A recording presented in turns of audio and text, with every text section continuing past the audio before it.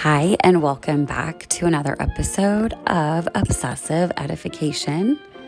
It's been a minute, but in this episode, we will dive into a book chapter in a micro-learning kind of way from the book Self-Assessment, The Definitive Guide to Personal Excellence by Christopher Neck, Charles Manns, and Jeffrey Houghton, as we discuss positive thinking, self-talk, and how thinking patterns can affect your achievement and goals. So buckle in for a quick episode and reflect when this is over about how these types of thinking and patterns affect your life.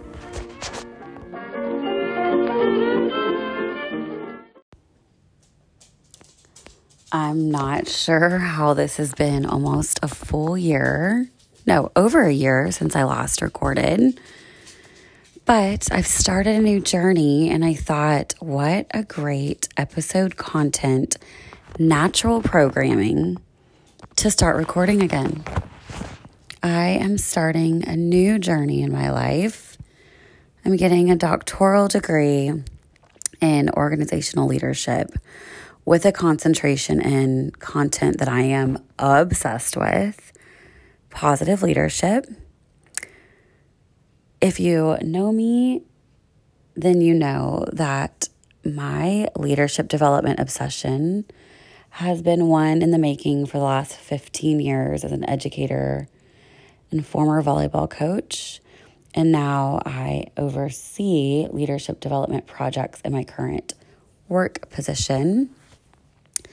And it's just a real personal passion content of mine. So currently in a self-assessment course, and the topics that we have had in our resources have just been all things that are so interesting that I just have to share. And I should have been sharing the last 6 weeks of this class, but life gets in the way, and when you're doing a doctoral degree, you're no longer only in college and waiting tables. It's a bit of a game changer when you're also in a career and a family. So I'm going to start recording at the end of this course. Unfortunately, I do finish this next week, but I think what I'm going to do is just summarize and wrap up the interesting information along leadership development type of content, which can be anything this week, really focusing on resilience and positive thinking and how that can affect individuals and leaders with their organizations and the people they serve. I just got done reading this chapter about constructive thought-focused strategies, and it was just very interesting to just see and think through some different ways that positive psychological thinking patterns can really help when in terms of positive thinking in our lives. And so one of my favorites is positive self-talk. Brings me back to a good old time when I ran a half marathon back in 2019. Was training pretty heavily in the summer. Excuse me. And then was volleyball coaching at the time. Season started, stopped training, and went to go run a marathon. Cold turkey. Months of no training right before. So long story short, I get into it. I'm 3 miles in, and I'm I'm going to do this every weekend for the rest of my life. I'm going to run half marathons forever. Then I start to hit some hills in good old San Antonio, Texas. And then I get to mile 6, and I'm this is pretty miserable. And then, but because I was running by myself, all I could do was have positive self-talk. So self-talk is this first thing I was going to talk about. It was funny. I didn't realize how much positive self-talk that I was having during this half marathon until I saw my husband at mile 9. And so he ran a little bit with me, about a mile or so. And until I started really running with him and being able to verbalize to someone else how bad my legs were hurting and how I don't know if I can finish this. And then he stopped running with me, and then I started running again by myself and having to have positive self-talk. I didn't realize how much that was carrying me through. So it was just this book chapter that really just spoke to me. It was just talking about how this beneficial thinking really does help our behaviors, because for obvious reasons, if you think negatively, it's going to feed negative patterns of behavior throughout your lives. And I love this book chapter, and I'm going to put the source in the episode notes. But it talks about this leading psychologist, Pamela Butler, and how she writes, "We all talk to ourselves. We say what we say determines the direction and quality of our lives. Our self-talk can make the difference between happiness and despair, between self-confidence and self-doubt. Altering your self-talk may be the most important undertaking you will ever begin." And I just think back to different times, different situations, big and small, and how I have relied so very heavily on positive self-talk to get me through the 5 minutes of agony or the long-term situations that were becoming stressful situations. And the book calls this type of specific self-talk that just drains your energy and your self-confidence called sappers, because they really become this self-talk pattern that is destructive to your life and all the things that you're trying to achieve. And they have so many examples in here about, how people have positive self-talk and how it helps them to achieve different goals. And then they start to tie in how self-talk is connected to obvious belief patterns and assumptions that you have as an individual and as a leader. And so it's important to start to look at the different types of thinking patterns that you have and how does that affect what you do in your day-to-day and what you're able to achieve. So they talk about this guy, and I'm going to butcher this name. He's a Russian Olympian. His name was Vasily Alexeyev, but he was trying to break this weightlifting record, and he could not get past 499 pounds. So his coach secretly put 501.5 pounds on the bar and did not tell him, but set the pounds to 499. And after so many times of trying to get over 499, he walks up to what he doesn't know is 501.5 and easily lifts 501.5.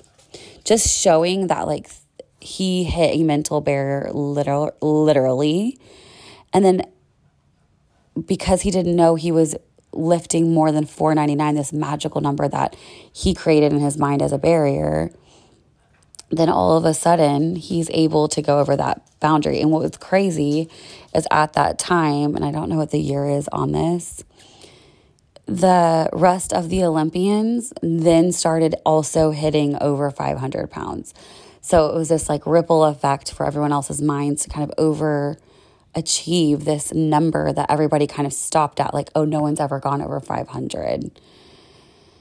So it was just interesting to read about how dysfunctional thinking can really stop people's goals, and what kind of dysfunctional thinking am I having? What kind of dysfunctional thinking are you having that can stop you from different goals, big or small, work-related, personal-related?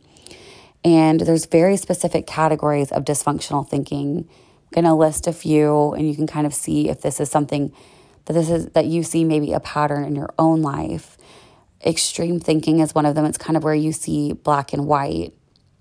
For example, if total perfection is not achieved, then a perception of complete failure happens. Overgeneralization, it's where you generalize a specific failure or negative result as an endless pattern. Mental filtering, you're emphasizing a single negative detail. Therefore, you're distorting all other aspects of one's perception or reality. Mind reading, drawing negative conclusions regarding situations despite a lack of concrete evidence.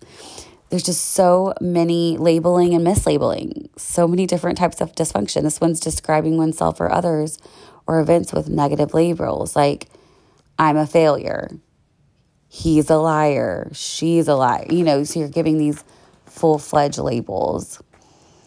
But they just talk about the different ways that this extreme thinking can really hurt these goals, it's important to confront them, name them, and then through mental practice, making sure that you can overachieve them so that you don't have them hurt your goals and what you're trying to,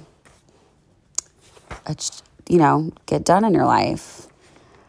I really also liked that they were talking about, there was this quote by Thomas Edison who said, "There's great value in disaster. All of our mistakes are burned up.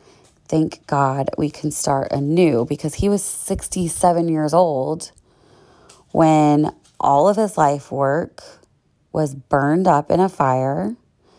And when he said that quote, he's standing in the middle of all the ruins from the fire. And then just a short 3 weeks after that, that's when he delivered his first phonograph. So if he had stopped short with, "The fire is the end of me. I have a fixed mindset. I'm done," then we could have a very different looking life. So it's important to make sure that we're not relying on certain thought patterns more than others when we're dealing with life's challenges, because we need to make sure that we're looking at both opportunities and obstacles with that growth mindset that so many people have. So anyways, just a quick micro learning that I thought I'd share because it was a good chapter in this book. It was interesting, and it kind of goes along too with Atomic Habits that most people probably have read or heard about at this point. Huge book about habits. Really liked that book because it's by James Clear, by the way. It's just looks at habits in a different way than the usual, do a habit for 30 days and it becomes a habit. Also, James Clear has an incredible weekly Thursday newsletter called 321. And what I like about it is it's an email newsletter, and it doesn't come to your inbox with 7 paragraphs. 321, he has 3 quotes, 2 questions, 1 sentence. It's very simple, but all of the newsletters make me think every single week without fail.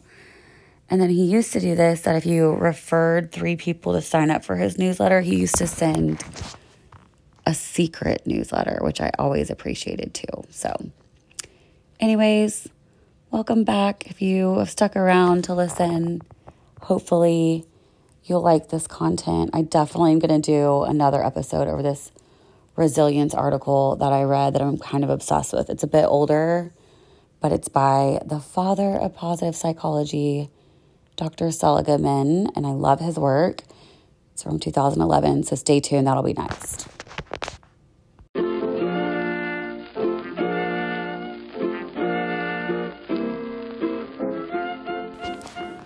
As you wrapped up listening to this episode and you go into reflection, I want you to think about the situations in life that garner your different types of thinking. Do you have patterns more of negative thinking or positive thinking, or maybe a mixture of both? I love the example from this chapter of Serena Williams and how she talks about using self-talk during her games in the form of singing a song to herself, and how she sings songs to herself throughout games, and if she stops singing, she stops losing, so she starts singing again. What kind of thinking mechanisms do you use to stay positive in life and to stay on track with your goals and achievement? What kind of patterns do you have, and what can you change to be more successful? Until our next episode, here's to being obsessed with edification.